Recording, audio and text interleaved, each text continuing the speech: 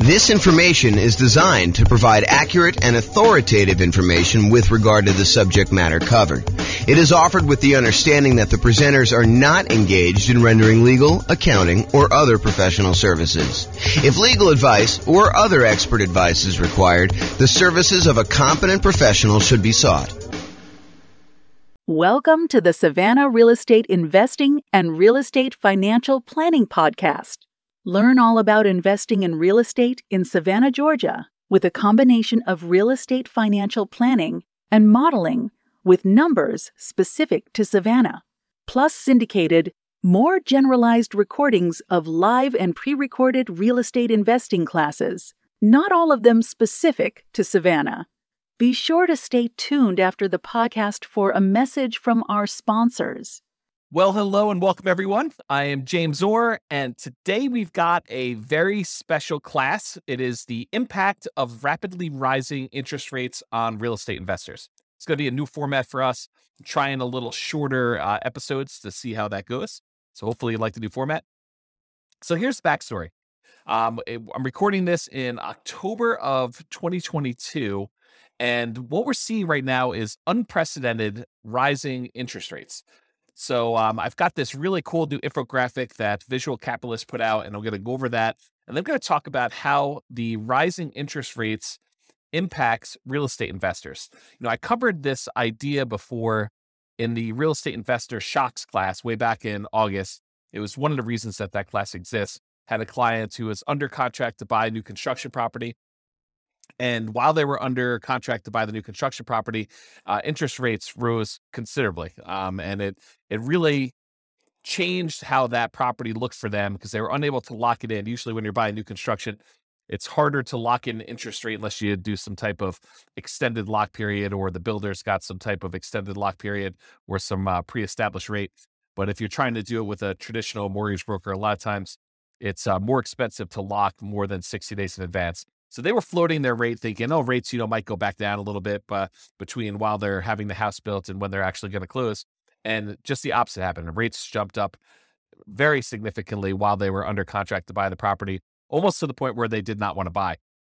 And so I did a whole class on that type of shock and a lot of other shocks. And that's the Real Estate Investor Shocks class. That was back in August. You can go find that on the podcast. So we've seen interest rates going up at a rate that is unprecedented, and I'll show you some graphics about that here in a second. And one of the things that the question is does this impact real estate investors, and how does it impact them? And so we're going to start a conversation about that. I think this is much more than a single episode topic. I think that we're going to talk about what happens to real estate investors as interest rates rise, as part of a theme moving forward. And so there'll be a bunch of other kind of classes and modeling and discussions on that topic, but this is kind of just us getting started. So, all right. So the chart that I have from Visual Capitalist goes over what's called the federal funds rates. It's basically what the banks use in order to loan money to each other overnight. So it's not mortgage interest rates that we're showing specifically, although the federal funds rates is very closely related in many ways to what a mortgage interest rate would be. It's not the exact same number, but if the federal funds rates go up, then it tends to increase mortgage interest rates as well. And if the federal funds rates go down, then that tends to impact mortgage interest rates too. And so what the Fed does, it actually it sets these rates, which is what banks charge each other to loan money overnight. And therefore, that impacts what the actual mortgage rates. So the Fed is actually impacting mortgage rates, but indirectly. So let's take a look at what the numbers are. So this is a zoomed in version of the Visual Capitalist new image that we have here. So you can kind of see what's going on, but I'll go over it. I'll tell you what's happening here. So this is 35 years of interest rate hikes. It kind of gives you a view of what happened over the last 35 years as far as the change in the effective federal funds rate put out by the Fed and how they changed. And so what they did is they picked the last, 1, 2, 3, 4, 5, 6. They picked the last 6 times that the Fed raised rates very aggressively. And they wanted to show you, this is over the last 35 years, and they wanted to show you how quickly they did it. So all the way back in 1988 to 89, rates went up 3.23 percentage points in about 1 year's time. So over the course of a year, they raised rates 3.23% percentage points. And that worked out to be about 0.23 percentage points per month. So that was sort of the rate that the rates were going up. And for those of you that can see the screen, if you're watching the video version of this instead of just the audio, you can see that that's this one right here. And I'll kind of jump to the punchline and tell you that that is the second fastest time that rates have gone up. So 3.23 percentage points in about a year, or about 0.23 percentage points per month. Then you jump forward to 1994 to 1995, and rates went up 2.67 percentage points in about a year as well. And that worked out to be 0.22 percentage points per month. And that's this 1994-95 one, very close to that other line there. And you can kind of see where it is, just not quite as high. And then in 1999 to 2000, rates went up 1.51 percentage points over 11 months. So a pretty big increase, but over a slightly shorter period of time. That's about 0.14 percentage points per month. And so that is the 1999 to 2001. That's this little blue line if you're looking at the video right there. And then the 2004 to 2006 period, rates rose about 3.96 percentage points over about 2 years. And so that was 0.17 percentage points per month. And that one is right here, 2004, 2006. So that's the largest increase we have on this particular chart, but it was over a longer period of time. So the steepness of it, the rate of change of it, is not quite as dramatic. And so that's right here, that one. And then in 2015 to 2018, this is, remember, after the global financial crisis, rates went up slowly and over a long period of time, about 2.03 percentage points over 3 years. So it took them 3 years, 2015 to 2018, to kind of have these rates go up. And it went up about a little over 2 points during that time. So that was about 0.06 percentage points per month. Now, we're in 2022, and over the last 6 months, we've seen an increase in rates of 2.36 percentage points. So as far as like magnitude goes, it's definitely not the biggest increase we've ever seen. In fact, we've seen we've seen 3 other periods in the last 35 years of history where rates have gone up more than this. Okay, so it's not just a order of magnitude problem that we're seeing that. But what we are seeing is the time period, the amount of time it took to increase that much is a new record. It's faster than any other time in history. And so we saw a 2.36 percentage point increase in 2022 over 6 months, which is 0.4 percentage points per month. So what I did is I took the kind of rate, how many percentage points it was going up per month, and I plotted them on a separate chart just so you could see the order of magnitude. So 1988 to 89, it was 0.23. 1994 to 95, it was 0.22, just a little smaller than the 1981 one. 1999 to 2000, that was 0.14. 2004 to 2006, that was sort of like before the financial crisis, that was 0.17.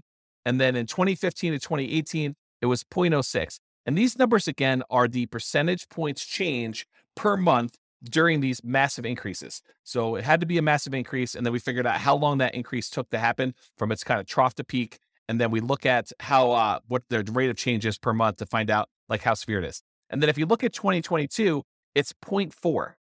So it's almost, not quite, but it's almost twice as much as the next 2 highest ones, 0.23 and 0.22. We're talking about 0.4. So what's been dramatic about this particular period of time is how quickly the rates have gone up. And it's not that the rates, it's not that we're seeing the highest change in rates. That happened elsewhere. That was not our current time so far. And we may see an increase in rates from here, but it is the fastest we've seen this amount of change. And so we'll have to see kind of what happens. In that class, when I did the real estate investor shocks, I did talk about just having some historical perspective. I think there's a tendency, this is my hypothesis, right? I don't pretend to know everything, but this is my hypothesis about what I think is happening with people. I think a lot of people have short memories about what has happened in the past. We get used to this idea that mortgage interest rates are at, 3%, 3.5%, 2.5%, whatever it is that you were able to get in the last, 3 or 4 or 5 years. When we see, this is a chart showing historical interest rates, it's like over here down in this really low section. So whatever you were able to get for that. And I think what happens is people think, that's normal. I should be able to get a 3% mortgage or a 4% mortgage or, maybe even a 5% mortgage. That seems like a reasonable number. But what I think some people, I would even argue maybe most people don't realize that historically that's really low. Like if you see these numbers here, like the 2-3%, that's exceptionally low, going all the way back to when this is the Federal Reserve. Freddie Mac source is the website that was from the Fred. I think it's the St. Louis Federal Reserve. But anyway, it shows the sources from Freddie Mac data. It goes all the way back to, this looks like maybe 1970, 71, sometime around there. But 1971, it was 7.5%. And this is actually mortgage interest rates now, not the federal funds rate. But back in 1971 or so, interest rates were 7.5, higher than they are today. And from there, 1971 through probably whatever this is, mid 80s or so, interest rates actually went up largely to the high of almost, 18, 19%, whatever that number actually is. It's definitely over 17.5, it's probably over 18.5. So interest rates went up pretty significantly during that period. And then from there, they've been on a jagged, not consistently down, but overall downward trend to when we were bottoming out, sort of like during the pandemic, where we had these really, really low interest rates. So it went from, 18 and change probably all the way down to these lows over here, which is probably, just over 2.5, somewhere around there for the very low. But now we're back up, I'm recording this in early October, 2022. We're back up to, probably pushing 7% or so as the interest rate. Lower than what we were in the early 70s, but definitely a lot lower than we were in the 80s. But, we're kind of used to this shorter period of time. Our memories are kind of like short-term memories are kind of are triggering off of, we have it so bad now because, 5 years ago, interest rates were amazing. There were these really low ones and now they're much higher. So we've seen the highest rates we had probably since, I don't know if I kind of use my mouse to go over here. I don't know, since probably the early 2000s, 2007, 2000, probably in there. It's probably about where we were. And then before then, it was probably back to, early 2000s, 2001 or so that we saw the rates where they are. So I guess what I'm trying to point out is real estate investors, I think people in general, but also real estate investors, they have these shorter perspectives on what they're kind of like used to seeing. Maybe it's like a recency bias if I kind of understand those biases correctly, which I'm not an expert on. But the idea is that we tend to think about things that have happened in the past and we think that that's normal. Well, maybe it's not normal. And so as part of the discussion moving forward with this is I want to discuss the impact of these rising mortgage interest rates. And then maybe some really early on ideas. We have a lot to cover, and I'm not going to cover it all today, but a lot to cover on this idea of like what we should be doing and how we should think about and what it looks like when these different types of things happens, like rising interest rates or property values going down or more or rents going down or maintenance on property getting out of hand or, all of these sort of like unknown things, inflation. I mean, we've got a lot of these things happening at the same time right now, but overall, when you're thinking about making real estate investments and buying properties and rental properties and all those different things, these all have an impact. So let's talk today, just kind of narrow it back down, the impact of rising mortgage interest rates. So the impact of rising mortgage interest rates, especially after significant price increases, because we're kind of coming off of a really hot real estate market in general, where a lot of people were bidding above asking price and prices were going significantly above asking price. And, property values were increasing very rapidly. So when we see these mortgage interest rates rising, and now we already had property prices that are up much higher than they were, 2, 3, 4, 5 years ago. And maybe we've seen rent increase, but maybe not quite as much as we've seen these home prices increase, and definitely not as much to kind of counteract the ability for the prices going up and the interest rates going up, such that the payments on those, if we finance those properties, to be able to support that particular property. So now when you have prices going up and rents going up, but maybe not quite enough to keep pace with the prices going up, and maybe now these really high interest rates, it can make it much more challenging to have positive cash flow on a property. And because of that, also to qualify to buy the next property and any additional future properties you're planning to buy. So if you were using something like the nomad strategy, where you're buying a property, moving in, living there for a year, and then after the year, converting that to a rental and repeating the process, it's one of the strategies that a lot of folks use in order to minimize how much they need for down payments, get better interest rates on their loans, and then they kind of buy a property, live there, and then they acquire as many properties as they want, repeating that process over and over again. But if you're trying to do something like that, then having these higher interest rates and higher prices and the rents not being growing quite as fast as those two are growing in tandem, that actually impacts your ability to qualify for the next property, making it harder. You may have to wait. You may have to put more down. You may have to buy down the interest rate. You may have to do a combination of those things. Maybe you have to do some type of other increase their income on the rental property, like doing short-term rentals or something like that, as just an example. So to be able to do all of that in order to buy these properties and qualify for the new loans, these rising interest rates are really impacting that a lot. So the question then becomes, because I hear some of the rumblings going on, is real estate investing dead? Interest rates are now 7%. It doesn't even make sense to go buy a property with 20 or 25% down anymore. It's really hard to get into cash flow, or they're really, really negative, or whatever happens to be happening in your market. And I personally think the answer to that is not at all. I do not think that real estate investing is dead. So what does this mean for real estate investors? First of all, it's not the end of the world. It may seem like that, but I wanted to give you some perspective about these interest rates and how they've been really, really high in the past. And real estate investing was definitely not dead at that point. It is not dead right now. There are strategies that you can apply that don't rely on you or your customers getting new bank financing at all. So first of all, you could do totally lender kind of non-contingent on the lender at all type strategies, like going and getting owner financing. So now you're negotiating directly with the seller, or wrap financing, taking existing loans. I mean, this is a great period if you're willing, and not everybody's willing to do this, right? Some people just want to go buy a rental property. They want to work their job. They want to buy the rental property, put a property manager in place, and have that become a very passive stream. And they're not willing to go out there and negotiate directly with a seller to find a deal and do that. That's up to you. I mean, it's really up to you as to whether you want to do that strategy or not. But you can go find owner financing. You can do wrap financing, where you have these existing loans that over the last few years that have been really, really low. You buy those properties and you wrap the financing on that, kind of like a subject to, but you give the seller the right to foreclose if you're unable or unwilling to make the payments on it.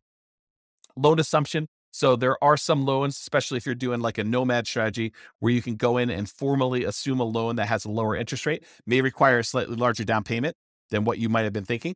But that's definitely a strategy where now you could take over a really good interest rate loan on a property that is, 3%, 3.5%, 2%, things like that. You could also do lease options, where you are leasing a property and you have the option to purchase it, or you do a lease purchase where you have a lease on a property and you have a purchase agreement, the contract to be able to buy it at some point in the future. So those don't require outside financing. Agreement for deed, where you have an agreement with the seller that you're going to make monthly payments, and at the end, they're going to provide you the deed to the property if you do all that. And then buying properties subject to the existing financing, where you leave the existing seller's loan in place. The seller deeds you the property, so you are now the owner of the property, and you start making payments on an underlying loan, as an example. So those are strategies that do not rely on you or your customers specifically getting new bank financing.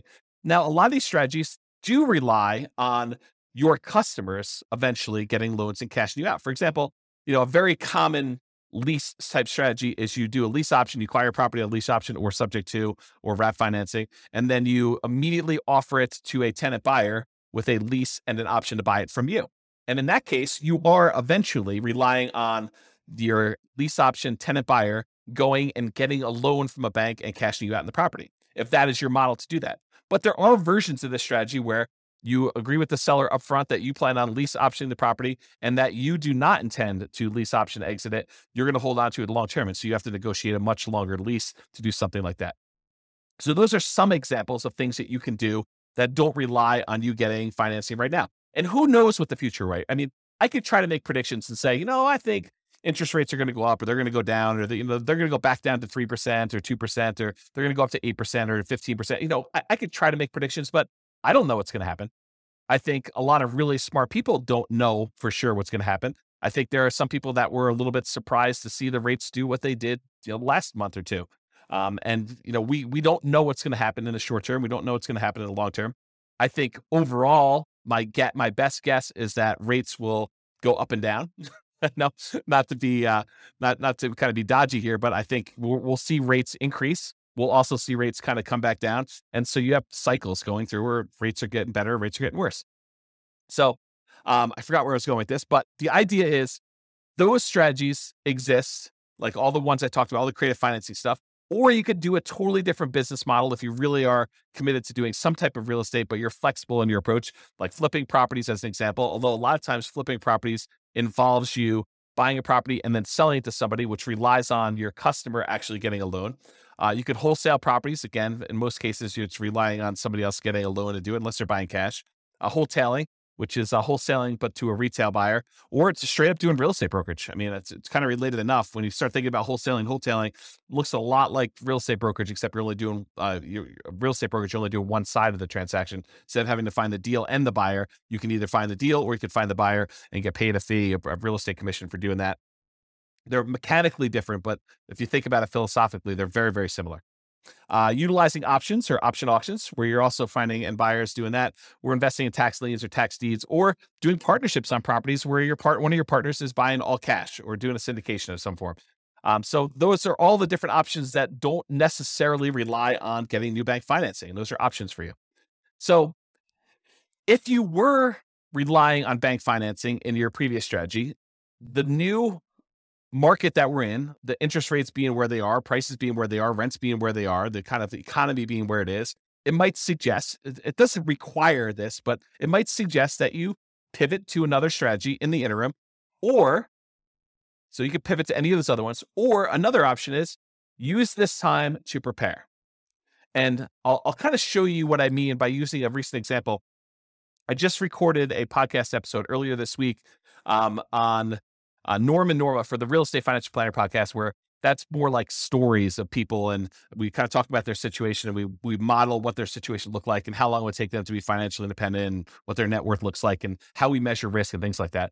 But there's a couple in there, Norm and Norma, and they were going through in previous episodes on how to buy rental properties in a variety of ways. And so one of the ways they were considering is putting 20% down and buying as many rental properties as they could until they had a maximum of 10, and then kind of seeing how long it takes them to be financially independent with that, or putting 25% down and doing loans, or 15% down, doing non-owner occupant investor loans and paying the PMI when they do that, or doing the nomad strategy, which we discussed, but putting 5% down, moving into the property, living there for a year, at least a year, and then converting that to a rental after time. But this last episode is one of the more interesting ones related to this particular topic. In episode 24, if you go to realestatefinancialplanner.com /EP0024, and I'll put a link in the show notes for this as well. But if you go to that episode, they discuss the idea of, instead of buying rentals with 20% down or 25% down or 15% down or doing nomad with 5% down, what if they actually just save their money, invested in the stock market, which opens up a whole another discussion about, transferring risk of, you're now got a slightly different risk curve characteristics by investing in the stock market, but they invest in the stock market until they have enough to buy the rental property free and clear. They're going to pay all cash for the property. They're not going to get a loan at all. Well, what's interesting about buying a property for all cash when you're in a really high interest rate scenario? It doesn't matter, right? Because the interest rate is not a factor. You're not getting a mortgage on the property at all. So it doesn't matter if they're 7% or 9% or 18%. You're going to buy all cash. And so the model for them is, they're going to take all the money that they were normally saving, that they were going to use to put 20% down or 25% down or 15% down. And instead of buying a rental property at that point, they just keep using that money, invest in the stock market until they get enough where they have 100% down, until they're buying a property free and clear. And yes, it takes much longer for them to get to the point where they're able to do that. But the interesting thing that happens is, it doesn't take a lot more. It doesn't take a crazy amount of time in addition to do this free and clear model versus doing the traditional rental model.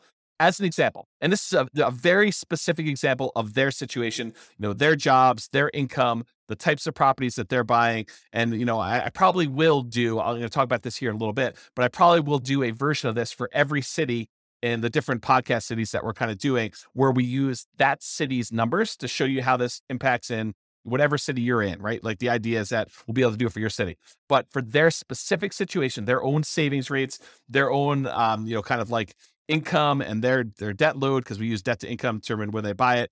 Although you don't do that when you're doing buying free and clear properties, but you do for the other loans. But all their specific situations.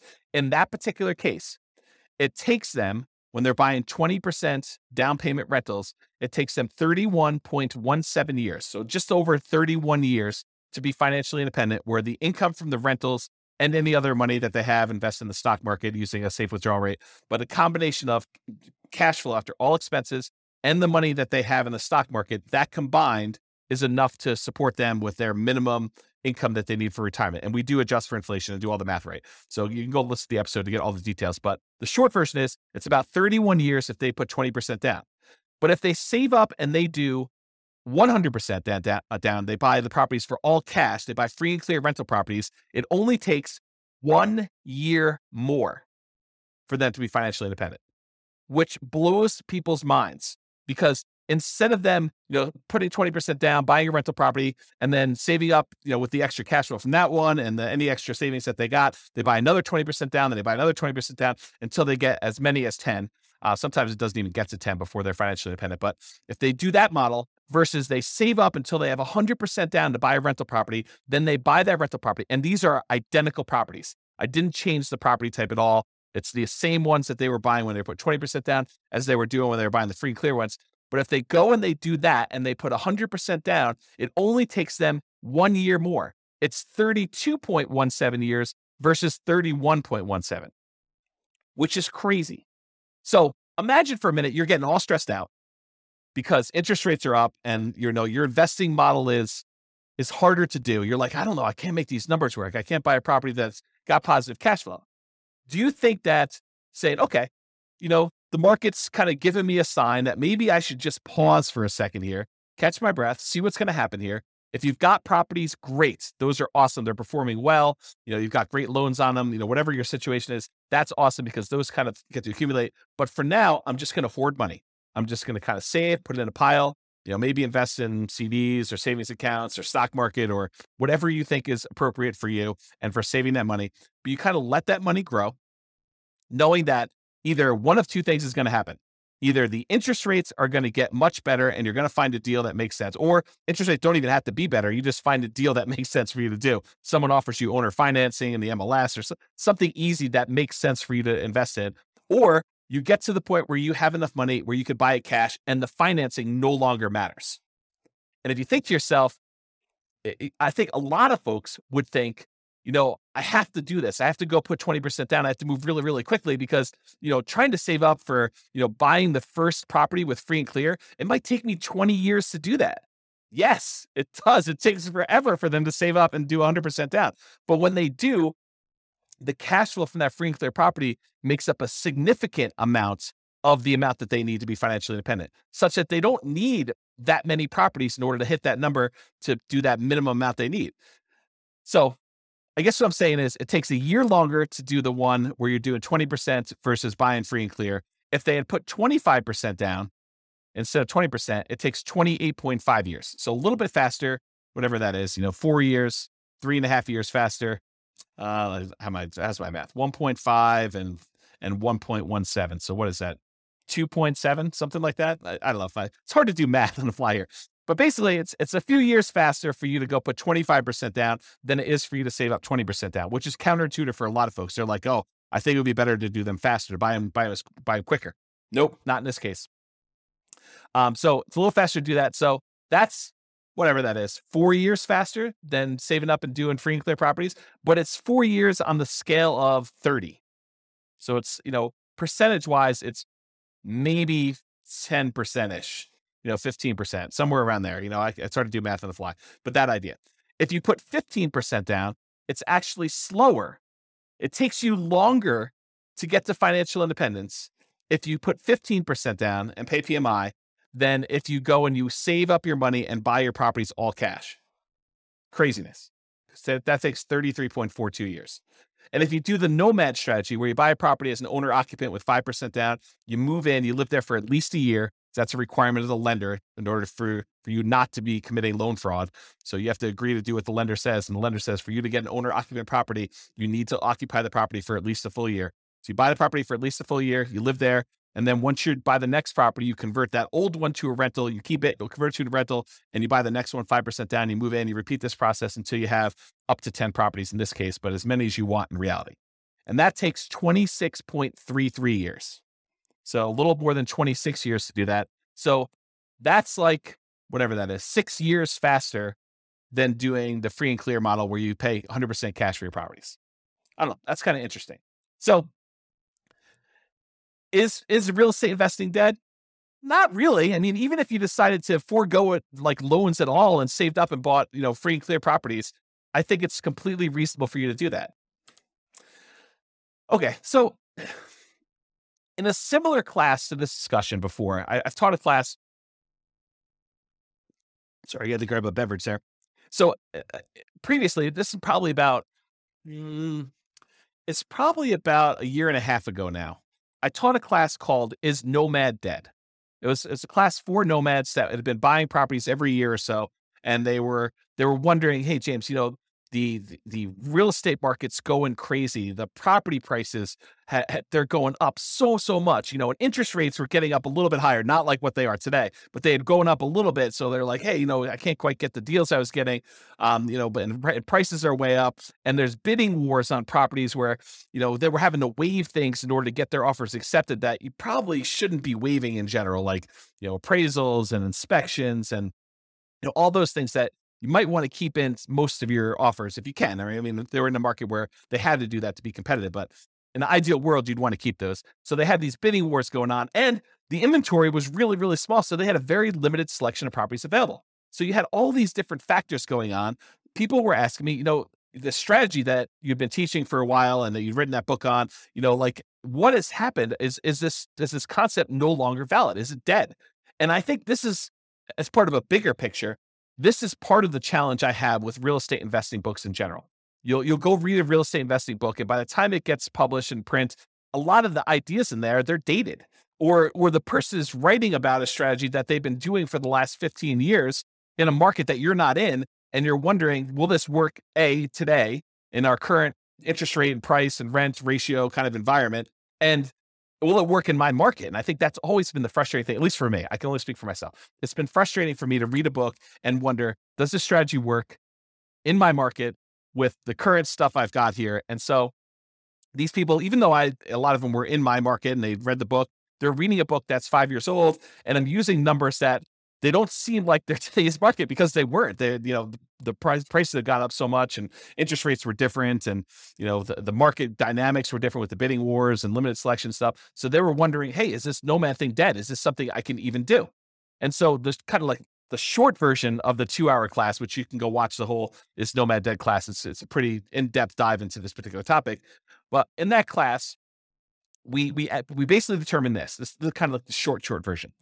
We analyze the deal that you can get right now. So instead of you looking at what the book said 5 years ago, you analyze what the deal would be if you bought a nomad property right now, and you look at what the expected return would be with really reasonable assumptions, like what you think might possibly happen in the future, not going crazy, not saying, oh, the market's been going up 12% a year the last 3 years. I'm going to use 12% for my appreciation.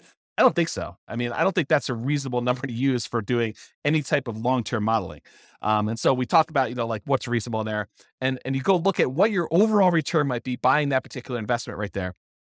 And you should use something like, the world's greatest real estate deal analysis spreadsheet, which you can go download for free. Just go to realestateFinancialPlanner.com/spreadsheet, and you could download a copy of that particular spreadsheet where you could do this analysis and you could see the overall return you're getting from your expectations of appreciation, how much the property might go up in value, your cash flow analysis, how much will the property throw off in cash flow? And sometimes that's negative depending on what market you're in, or the debt pay down return. How much debt are you paying down on that property if you have a loan on it each, year or period of time, whatever you're analyzing for. And, the tax benefits of depreciation, how much tax benefits are you receiving by owning that particular rental property and having that? So you have a combination of appreciation, cash flow, debt pay down, and depreciation. And then the final thing it takes into account is also how much you had to invest, and including like the amount of reserves you need to set aside in order to be able to buy that property prudently. Because you don't want to go and say, I just set my last dollar is going to go toward my down payment and closing costs, and you don't have money set aside for reserves. I think that's kind of foolish. So we take all that into account in that spreadsheet, the world's greatest deal analysis, real estate deal analysis spreadsheet. And it shows you your overall expected return, including the drag from your reserves and all that other stuff. And it gives you an idea, and it'll give you a number. It'll say, whatever it is, 25%. And then you go look at it and you say, okay, so I can reasonably expect in the first year or so to do 25%. And overall, the overall return on equity, which is the way you should do it, there's probably a whole nother class and they teach on return on equity, but the overall return on equity tends to decrease over time. It tends to get lower and lower and lower over time until eventually it becomes the unleveraged appreciation rate and the cash flow or the cap rate on the property. So the combination of an unleveraged appreciation rate and cap rate, so you might be seeing, depending on what market you're in or anything, maybe 8%, 3% for appreciation and 5% for cap rate. Each market's a little bit different, but that general idea. So over time, it goes from whatever the high was down to this cap rate plus unleveraged appreciation rate, which might be 8%. I'll definitely do a detailed class on all that stuff. So if you're not following along, awesome, good for you. If you're not following along, just breathe, relax. We will get to all this stuff in other classes. So this idea though, is you go look at the return you're getting on that thing and you say to yourself, okay, I'm getting whatever number it is for you, 25%. And you say to yourself, can I invest in anything else? Can I go find another investment that is going to do better than this 25% or whatever your number is with similar acceptable risk characteristics? And specifically, the risk characteristics have to be like what is acceptable to you. I personally don't think that buying a rental property has the same risk characteristics as buying crypto, some type of cryptocurrency and speculating in a cryptocurrency market. I think they're different risk characteristics. You may think they're the same, and that's up to you. I mean, I'm not going to impose my will on you, but I think they're different. I also think that putting money in a savings account has very different risk characteristics than buying a rental property. I think that savings accounts are less risky than buying a operating rental property business, which is what you're doing. But I do think buying a rental property and buying stock in a operating business are similar in some ways, right? In one way, you're buying stock, ownership in a company that is operating. It's an operating business. When you buy a rental property, you're buying an operating business. I mean, you're buying the business that owns the property and rents it out to tenants and has like operating expenses and everything else. So those are similar enough for me, but it's up to you. So the idea though is you look at the return you can get by buying a property right now, doing your analysis in that spreadsheet, seeing the number that you can get and saying, okay, with this particular number, is this something that I can go invest somewhere else and get this return or better? Because I'm not trying to tell you have to go buy rental properties. If you do your numbers and your numbers look really, really bad, and you can go buy something else where you can make 5, 10, 15, 20, 25%, whatever it is, 100% return on your money somewhere else, then you have to go make that decision. And I'm not suggesting you have to go buy the 25% rental property or whatever the number is for you and versus something else. I'm saying you look at it and you decide. You can't go compare it to what you could have made 5 years ago. You can't go read the old Nomad book and say, oh, but James, when you were buying those properties then, you were getting 80% return on your money. Okay, I was getting 80% back then. Today, the numbers are whatever they are, 30%. Does that mean you shouldn't do it because you can't get 80% anymore? I don't think so. I look at that and I say, okay, I'm getting 30% if I do this. Can I do 30? Can I get better than 30% somewhere else? And you make that decision. That's sort of what applies today, right? You go analyze a property, whether it's Nomad or not, you do the same thing. You go analyze a property and you ask yourself, can I do better than this somewhere else? Can I put my money to work in another investment that has similar acceptable risk characteristics to me that I can go invest in that, something else? Yeah. So, or maybe you have to change your investment strategy in order to find one that does have better than that. So instead of doing Nomad, you do fix and flips, or you do short-term rentals, or whatever it is that makes sense for you. And because the market has changed, sometimes you need to change your investing strategy or approach. For example, if you were buying deeply discounted distressed properties during the 2008 kind of like real estate crisis, that type of market doesn't exist today. It's just, that's not what the market that we're in. And it doesn't happen all the time. It's not like if you go read the book in 2010 about people that made a killing in the 2008 real estate market, and you're trying to look to implement that strategy, you're going to be pretty frustrated. It may come back, but it doesn't exist right now. And so maybe you need to change your strategy and you look at what's the best thing I could do with the resources and the opportunities I have right now. And I'll add one other thing. So in that class, I kind of went over this framework of do the analysis, look at your deal and decide, can I beat this? Can I do better investing in something else? And you decide to do that. But now I'll say another option, which I don't think I mentioned in there. I haven't listened to that class in a while, but I'll add one additional thing, and that is you can wait. And I think the confidence in waiting comes from that last slide where I showed you it doesn't take that much longer if you decide to go to the free and clear model and forego all this financing altogether. There are some strategies that are much faster than that, but if you're thinking I'm going to do 20% down versus I'm going to do this free and clear model, I think even if you had to wait 20 years to build up enough down payment to buy a property free and clear, which I don't think it's going to be that long, but I think it's prudent for you to wait on the sideline. I don't think it's unreasonable for you to say, I'm just going to hold my money. Maybe I want it in the stock market. Maybe I don't. Maybe I want it in crypto. Maybe I don't. Maybe I want it in savings. Maybe I don't. Maybe I want it in something else. Whatever you decide to hold your money in, but you can hold it and just accumulate money with savings, keep whatever investments you have, if that makes sense for you, and you can decide to wait for that. So that's what I'll say about that for now. Okay. So I think I hinted at this earlier, and it's kind of come up a couple times for me, but my favorite part of real estate investing books and kind of like podcasts or whatever else, audios about things is kind of the analysis part. Hearing about someone say, I bought this property, then I bought this property, then I bought this property. And, it took me X amount of time in order to accumulate enough where I was financially independent. And like that part of the book or that part of the story, or like hearing, a property that I own kind of increase in value and it finally went to this and my cash flow on it is this, like those are the exciting, juicy parts for me personally. And I'm sure everyone else has got their own little thing, but once you get a certain basic level of understanding of how real estate investing works, you understand mechanically how to do it. Maybe you bought a property or two or three and you kind of got the basics down. Yeah, you pick up little tips here and there, but I think the part that I'm most excited about is the number side. I don't know, maybe I'm weird that way. But anyway, the challenge I have with the numbers is, number one, they were never for my market. I can't recall reading a book where when I was reading the book, it was for a market that I lived in. It's just never worked out that way. Either the prices were, really, really expensive stuff, or, they were buying really deeply distressed properties, or, it's like all these different types of markets where it wasn't what I had there. And as soon as they published it, it was out of date. And a lot of times it was out of date before they published it because they're writing about a strategy that they've been implementing for 15 years. And those 15 years are very different than what our market is today.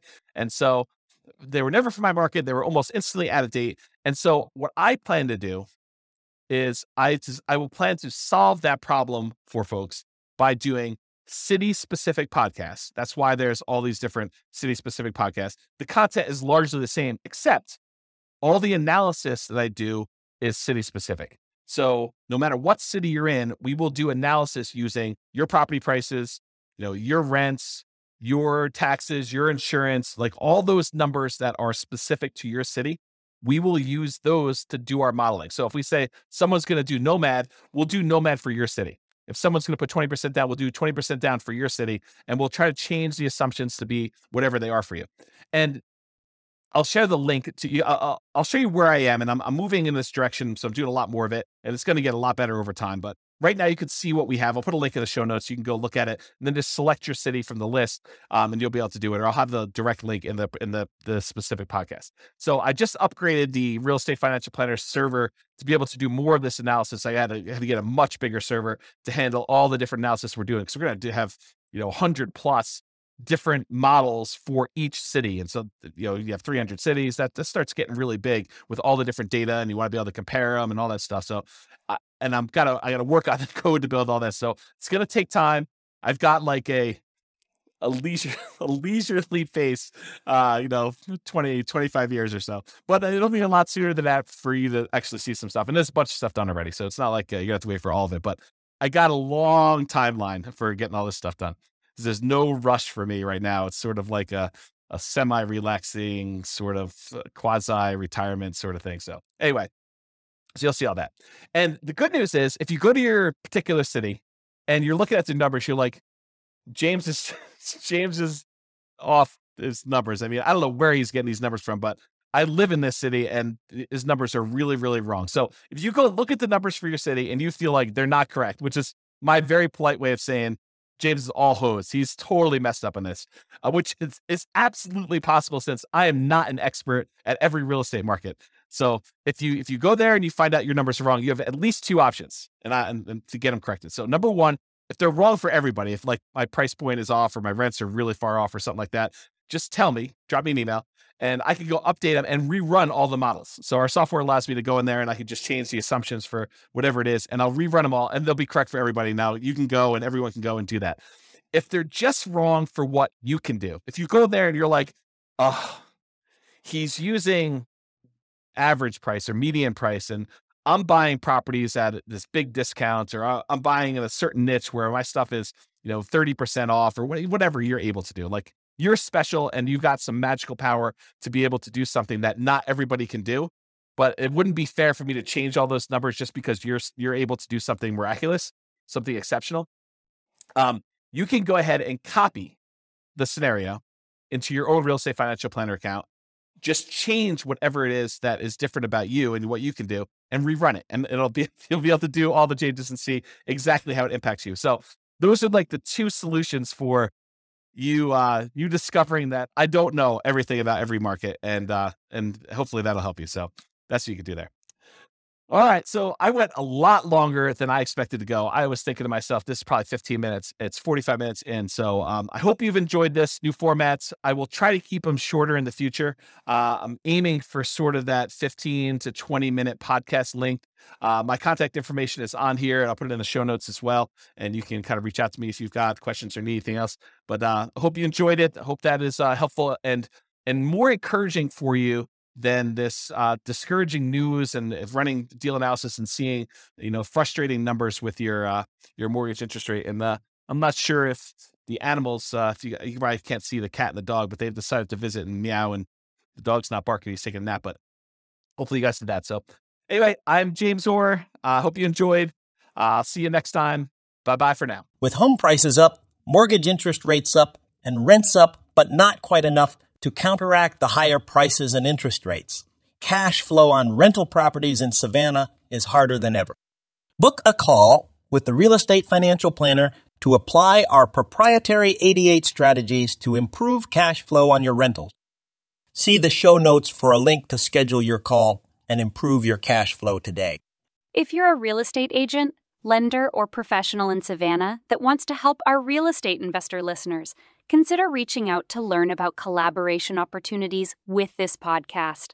We'd love to add more value to our listeners by having you assist our investors buy, sell, and finance their real estate investments. See the show notes to schedule a call to discuss collaboration opportunities.